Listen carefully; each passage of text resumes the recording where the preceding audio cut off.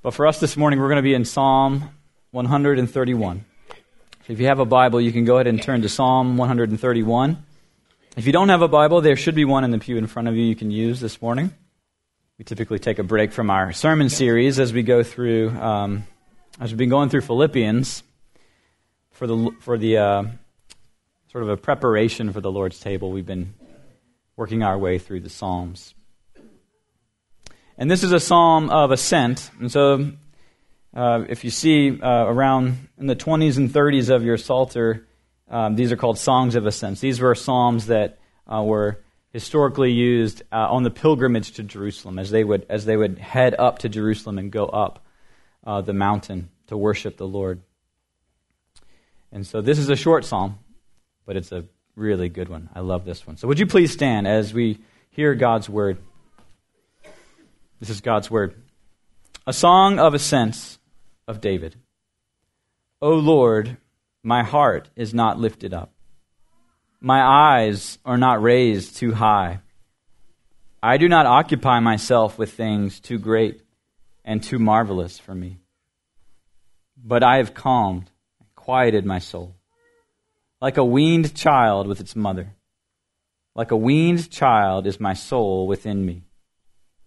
O Israel, hope in the Lord from this time forth and forevermore. This is God's word. You may be seated.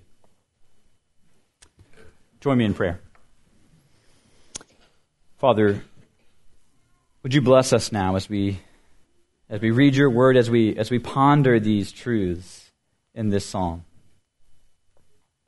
Holy Spirit, would you speak? Would you move in us and transform us and further renew our minds and conform us to Christ, our Savior? We pray this in Jesus' name. Amen.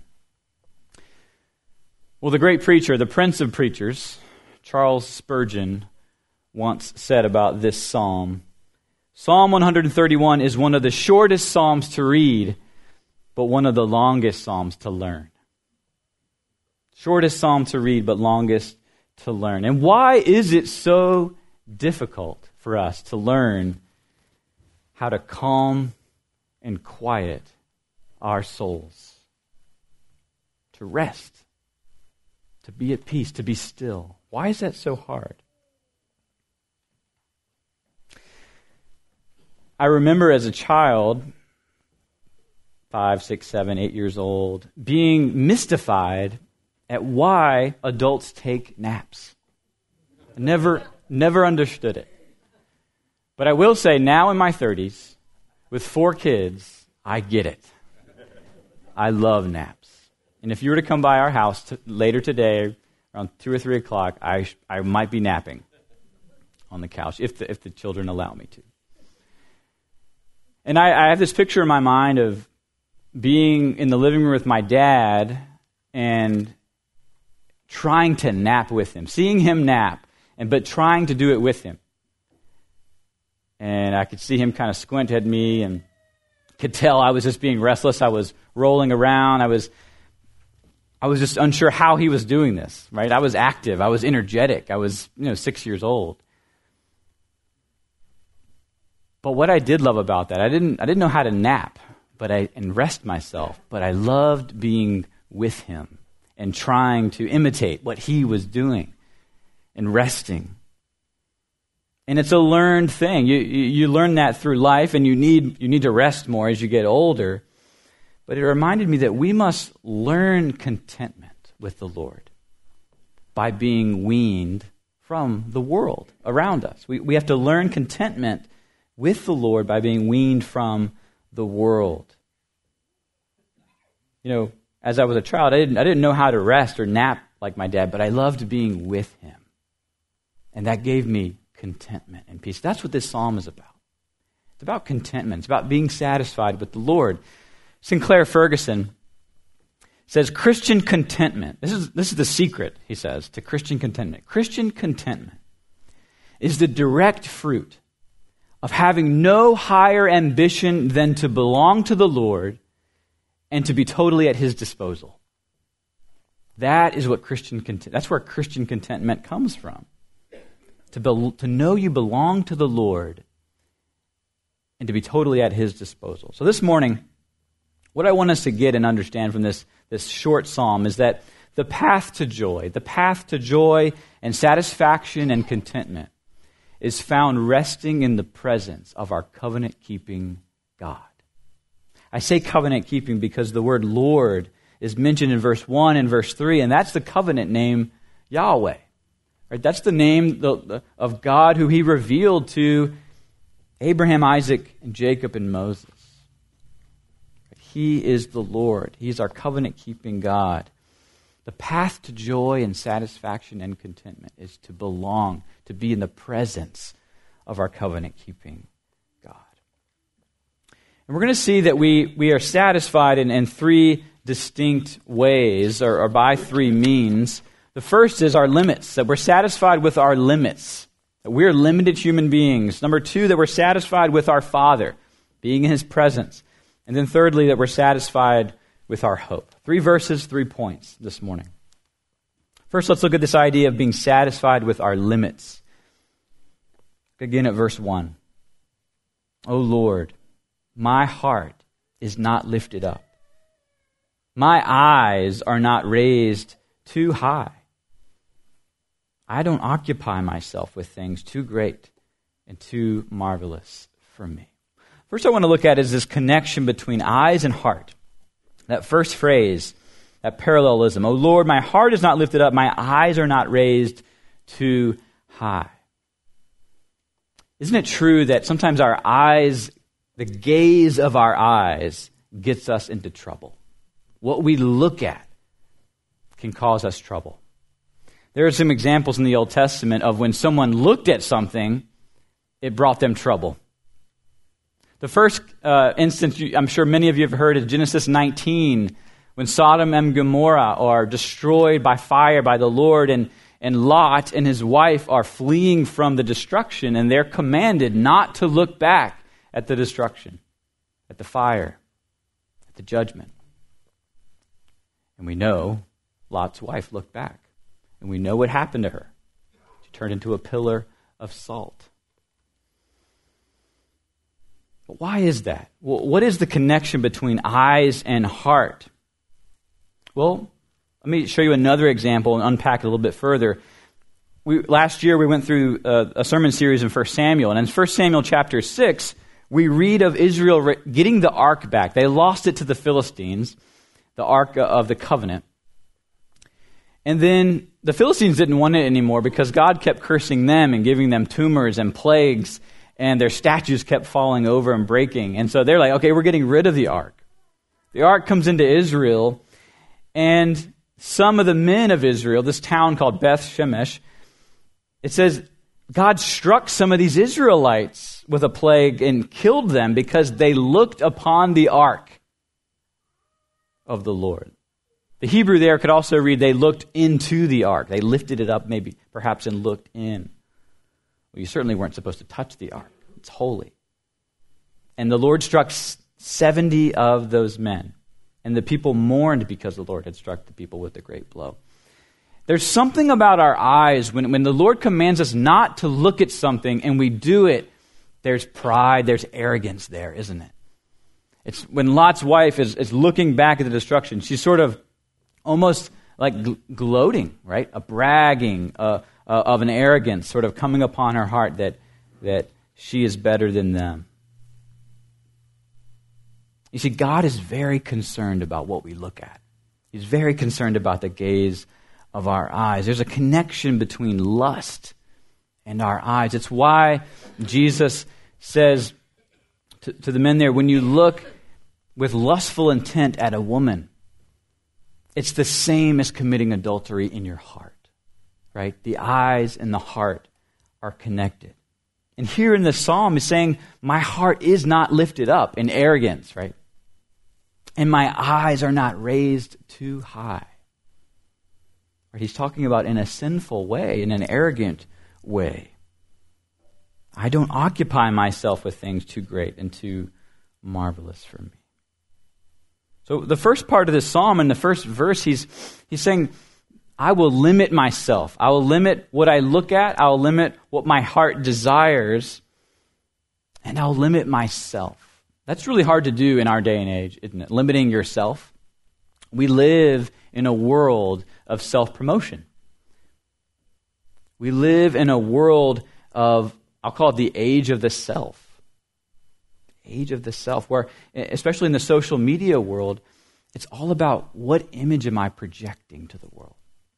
Right? How am I trying to enhance my image so that others will like me more? We live in the world of self-help. We live in the world of self-care.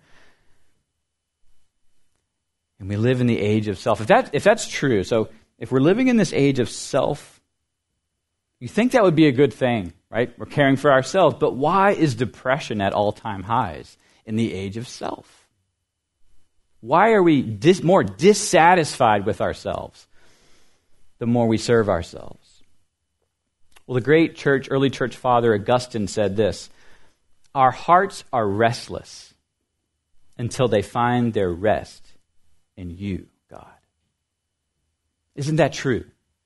We try to find our rest, our satisfaction in anything other than the Lord, we'll continue to be restless, trying to fill our hearts with whatever we think will help us. This Christian theologian, Miroslav Volf, says, the self will lose itself if it simply lives for itself. It will seek only its own benefits. And here's the irony of the self doing that, seeking its own benefits. He says, the more it seeks its own benefits, the more unsatisfied it will become. The more you live for yourself, the more unsatisfied yourself will become. It will not work. That is why we're unsatisfied. That's why depression is at all-time highs. To give an example of what we're called to do as Christians, we're called to live above reproach. I was listening to a couple of pastors on a podcast talking about this idea. Pastors are called to live above reproach, meaning that we are not to put ourselves in situations where we can be accused of sin. Right? We're to live above reproach. We're to live with accountability in our lives. And what's underneath that is that we must be skeptical of our own hearts. We must be skeptical of our own hearts. You know, accountability. I don't know if you've ever had accountability in your walk as a Christian. Someone to help you, someone to pray with, someone to share, confess your sins to. It's good to have. We need that. Accountability requires humility, doesn't it? It requires you to go low to be above reproach. To be above reproach is to be low, going low in humility, knowing that we could fall into sinful traps at any moment without God's grace. Right? Knowing that we're prone to wandering is vital for the Christian. So there's this humility we see in verse 1. Oh Lord, my heart's not lifted up. My eyes aren't raised too high. There's sort of this blissful ignorance that we're to have. I think about children. Children are blissfully ignorant about a lot of things in the world. And that's okay. That's a good thing for children to be ignorant about some of the worst things of our world. Right? They don't need to be exposed to it. And children know their own limitations. They know their own limitations. There's this beautiful scene in Luke 18 where children are being brought to Jesus, and the disciples don't like that. The disciples are like, look, Jesus is this great teacher. He doesn't need to be bothered by little children. Right? They're just going to get snot on his clothes, and they're going to just want him to sing a song or something. That's not important. But Jesus called them out. He said, let the children come to me. Do not hinder them, for such belongs the kingdom of God. He says, truly I say to you, whoever does not receive the kingdom of God like a child shall not enter it. He's rebuking all the adults in the room and saying, you must be like a child if you want to enter into the kingdom of God. You must know your limits. You must know your dependence. You know, we have our fourth child is just learning to walk. And she'll walk short distances across the living room. and she'll walk down the hallway, and we're just like, whoa, she's walking all of a sudden. But she still likes to crawl.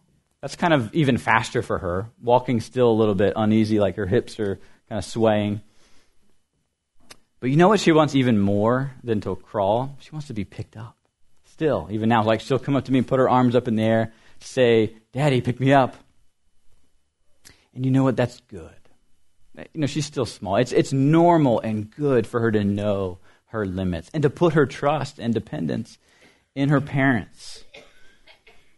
And so we're called to do the same thing, to come to God trusting Him, not demanding answers to every question we've ever had. And we have lots of questions. I have lots of questions for God that I can't wait to ask in heaven. There's this verse I like to remind myself of, Deuteronomy 29:29. This says, the secret things belong to the Lord our God. But the things that are revealed to us belong to us and to our children forever, that we may do all the words of this law. See what he's doing there? He's dividing between what is hidden and what is revealed. What is hidden is we call it God's hidden will, right?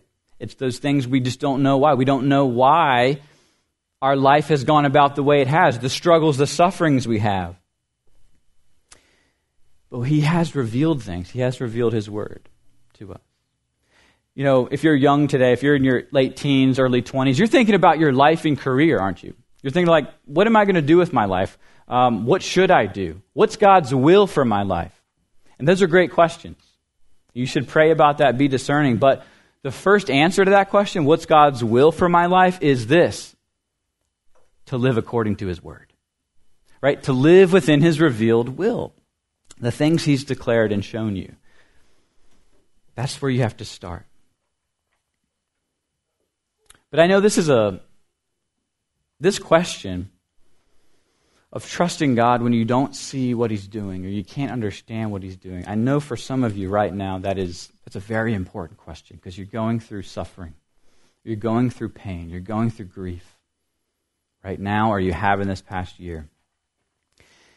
And you want to say, God, what are you doing? Why? Why is this happening? Why am I going through cancer? Why did I lose my spouse? Why did I lose my stepbrother last year? Spurgeon has a great quote. He says, God is too good. When we ask those questions, we need to remind ourselves of these truths. God is too good to be unkind and too wise to be mistaken. When we cannot trace His hand, we must trace His heart. When we cannot trace God's hand and seeing what He's doing or why He's doing, we must remember His heart, that He's good and that He cares for His children.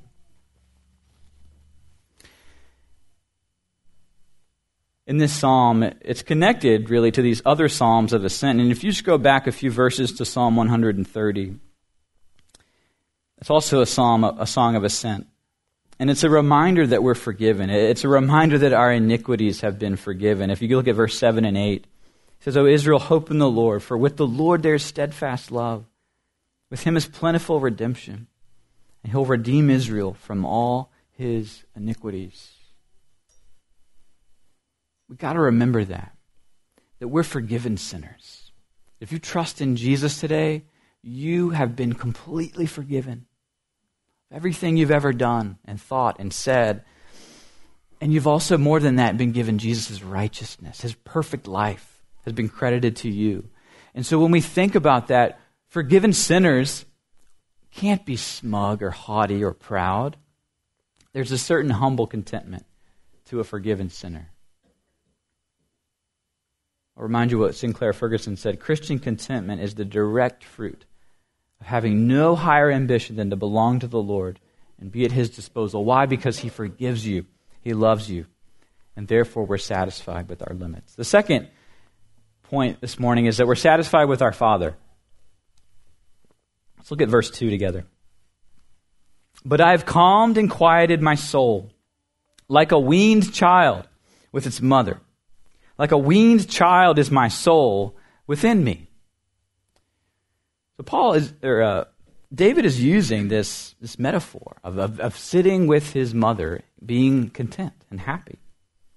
It's interesting, though, you might be thinking, Blake, isn't David using feminine attributes or a feminine analogy for God to describe God? Well, yeah, he is. And how can he do that? Why does he do that? Well, that's because both men and women are made in the image of God and reflect his goodness and care in various different ways. And so we'll see that sometimes as you read through Scripture. Both fathers and mothers teach their children about what God is like. I was just reading in my quiet time a few days ago, if you're reading through the Bible plan, Deuteronomy chapter 1, God describes how he cared for his people in the wilderness. And he described himself as a father carrying a son. He said, "You've seen how the Lord your God carried you as a man carries his son all the way that you went until you came to this place." And then an example in Matthew 23, Jesus describes himself metaphorically as this mother hen.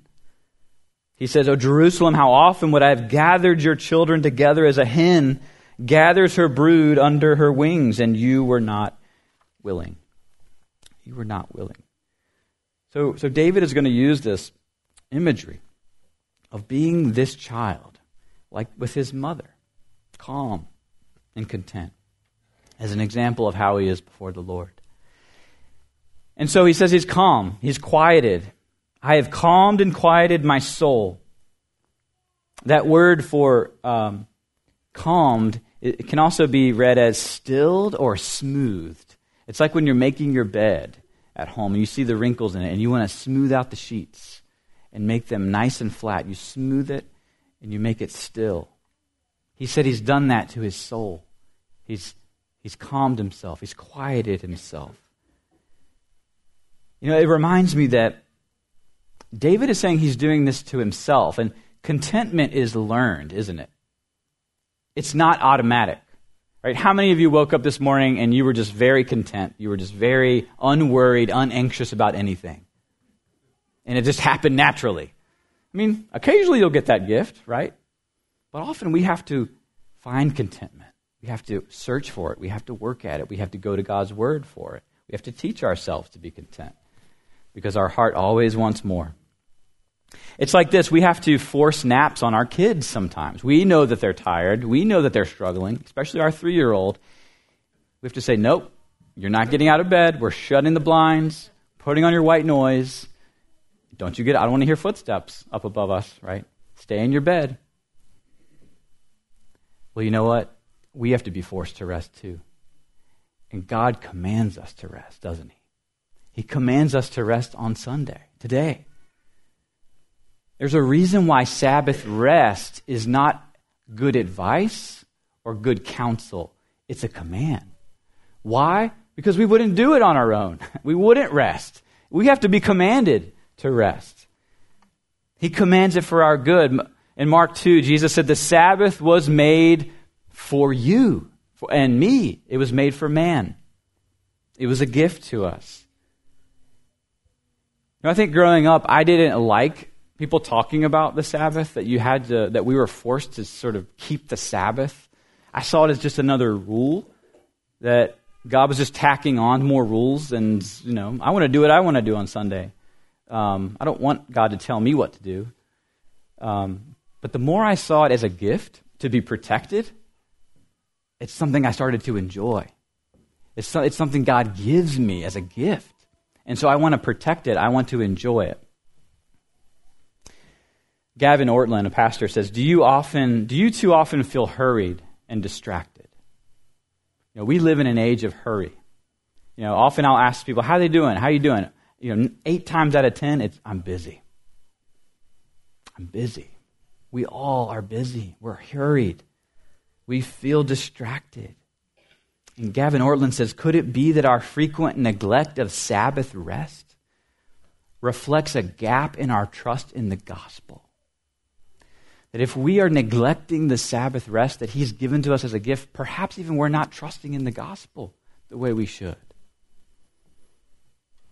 When the Sabbath commandment is given to us in Exodus 20 and in Deuteronomy 5, it's interesting, there's 2 different reasons for why God gives us the Sabbath. And in Exodus 20, the reason is You should rest because God created all things and He rested on the seventh day. So you're to rest like He rests. The point being, we're designed to rest. We're creational creatures. We were made in His image. We should rest because God rests. It's within us. It's our design. And then in Deuteronomy 5, He tells them to, I read this earlier in the service, He says to rest because, now He doesn't go to the creation, He says, because you were a slave. And I brought you out of Egypt. Therefore, rest on the Sabbath.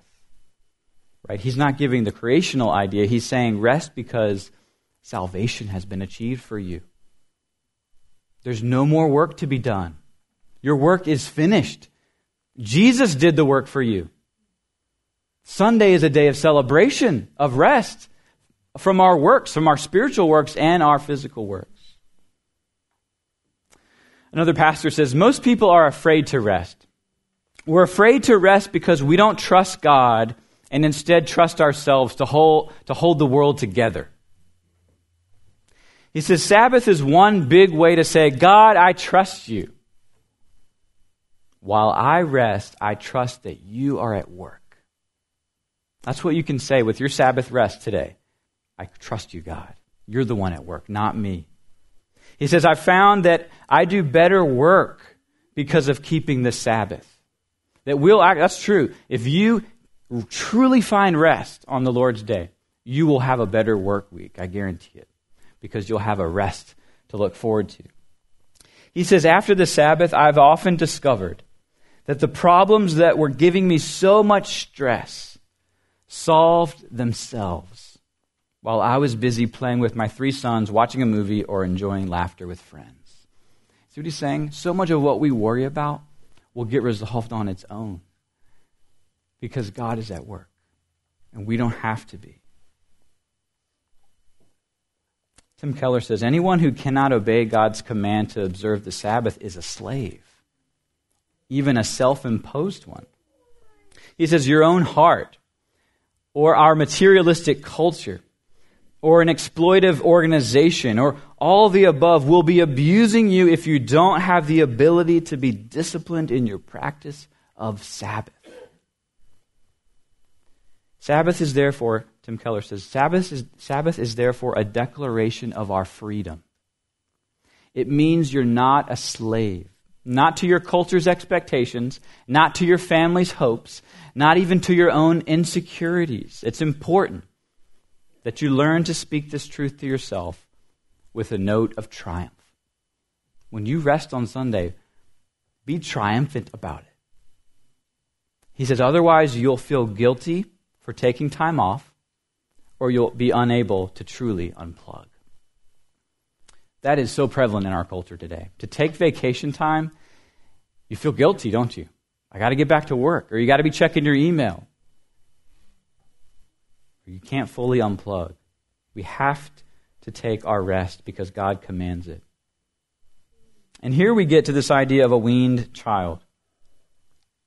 David describes himself as one who's calmed and quieted his soul like a weaned child. Now, what is a weaned child? A weaned child is one who's not reliant upon his mother's milk for provision anymore, for sustenance. And so what David is getting at is no matter the age of the child, what the point is that the child goes to his mom not for provision, but for companionship. The child goes to his mom not for milk, but for a hug. To sit in his mom's presence. To belong to his mother. That's the point. That's what David is saying we need to be like with God, that we want to belong to Him, body and soul. We actually confess that truth from the Heidelberg Catechism. Very often here at our church service, what is your only comfort in life and in death? We answer that I am not my own, but belong, body and soul, to my faithful Savior, Jesus Christ. He's fully paid for all my sins with His precious blood. He set me free from the tyranny of the devil. He also watches over me in such a way that not a hair can fall from my head without the will of my Father in heaven. He belongs. we belong to the Lord. Some of you might be pushing back and say, well, what about the scriptures that talk about, well, you need to not be a child anymore. You need to be mature in your faith. You need to not just have the milk of the word. You need to have meat. How does it square with moving from childhood to maturity in our faith? You see, Paul says in 1 Corinthians 13, when I was a child, I spoke like a child. I thought like a child. I reasoned like a child. But when I became a man, I gave up foolish and childish ways. And in Hebrews 5, it says, but solid food is for the mature, for those who have their powers of discernment trained by constant practice to distinguish good from evil. Well, it's a different idea. It's basically the idea that we should mature in our faith. We'll mature in our faith the more we become dependent upon the Lord, and we will grow mature. We'll know how to discern right from wrong. We'll have wisdom. That's what Paul is saying in those verses. But it comes from a rhythm of rest and dependency upon the Lord. So let me ask you this morning, do you have regularly scheduled times of rest? True rest. Do you allow yourself to slow down and stop and cease from your work, from your activities? The women's conference was here, was that 2 Saturdays ago? And one report I heard from the women's conference was, there were at one point a lot of tears. I sat in during the testimony part, and there were a lot of tears just because it was such a good testimony Kat gave of God's grace in her heart. But it was also mentioned to me that there was another mom emotional during that time. And she was thinking, we weren't quite sure why she was emotional, but one thought was, this is a mom who works 60 plus hours, husband works 60 plus hours a week. And this is a one time, right? Maybe in months that she's had to just sit and listen to God's word being taught to her and being served. And not have to be working all the time, either for her kids or for her job. That she actually had this time to be silent. That's why providing childcare is so important for parents. That they get time to just listen and to be fed spiritually. Every service, worship service, we have a silent time of confession of sin. And that's important. And that's intentional. Because we live in a world where silence is getting less and less in our lives. It's hard to find times of silence, isn't it? And sometimes it's our own doing, right? We let the world intrude upon ourselves. We let this intrude on our lives, don't we? Picking it up all the time. I do it. So where are you finding rest? Some people have asked me as a pastor, how do you find Sabbath rest? Because this is your day of work, right? This is the day you work. Well, I was always encouraged in seminary to see Sunday for a pastor as a day of rest, even though you're serving and you're working. And many of you serve on Sunday that I work alongside, right? You work, you serve. And so for me, I see Sunday and Monday as my Sabbath. So Monday's my day off. And so really that's an extension of the Sabbath for me, that I get to truly rest and be off. But are you able to truly rest? Do you rest? What do you need to rest from, right? A good way to figure that out is, what do you do all throughout the week that you need to stop doing on Sunday? Is it news? Do you need to rest from news? Is it looking at your finances and investments? You need to take a break from that on Sunday.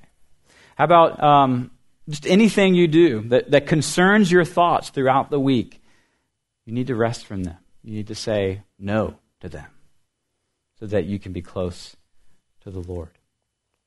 The last point this morning is in verse 3. It's that we're satisfied with our hope.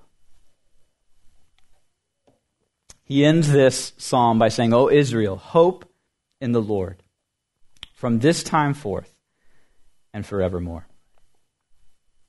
I want to hang out on just the word Israel. I don't know if you knew this, but Israel translates into he who strives with the Lord, or wrestles with the Lord, with God.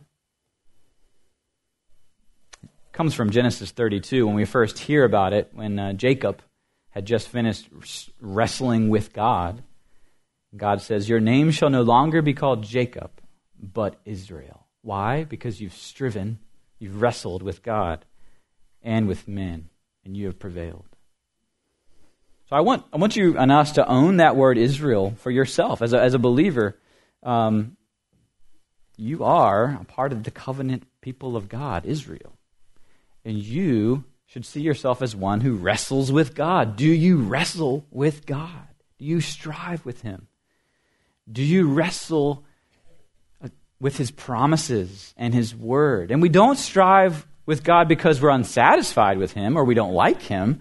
We do it because even if we're content with Him, we want more of Him. Remember why Jacob wrestled with God. He wrestled with Him because to get a blessing, right? Do you wrestle to get more of a blessing, to get more of God, to receive more of a blessing from Him? So Israel, hope in the Lord. That word in Hebrew for hope can also be translated wait. Wait for the Lord. Wait upon the Lord. We just read that, and if you go back to Psalm, verse 7 of Psalm 130, O Israel, hope in the Lord. And the verse 5 and 6, I wait for the Lord. My soul waits in His word. I hope. My soul waits for the Lord more than watchmen for the morning. More than watchmen for the morning. The kind of hope that we have is a hope that waits. It waits for the Lord as we trust in Him and know that we're redeemed from all our iniquities. Verse 8 of 130, Psalm 130. Because we're redeemed in Christ and we've found rest in Christ. You know, our church is called Hope. I love the name of our church. But hope doesn't mean wishful thinking. Like, I hope this will happen tomorrow. No, we wait for what we know will come. That is what Christian hope is. It's not wishing for something to happen. It's knowing that something has happened, namely on the cross, and then we know what will come to pass. We know as we wait for the Lord, we hope in Him. Our hope is rooted in the truth of His promises, because what He said will come to pass from now on and forevermore. So my question before we head to the table is this: are we satisfied? Are you satisfied with God this morning? Are you waiting on Him? Are you waiting on Him? And if we do so, He'll sustain you, He'll strengthen you, and He'll feed you while we wait, while you wait. Pray with me. Jesus, thank You for living the life we could never have lived. And thank You for dying the death we deserve and entering into our pain, unimaginable pain, to save Your bride, to save Your people. And thank You for changing us, slowly but surely, into Your image. Now send us out, encouraged to go and tell this good news and to wrap arms around our brothers and sisters in Christ, knowing this is the beginning. Our communion is the beginning of the new heavens and the new earth that we'll get to enjoy for all eternity. Encourage us with this truth this morning. In Jesus' name, amen.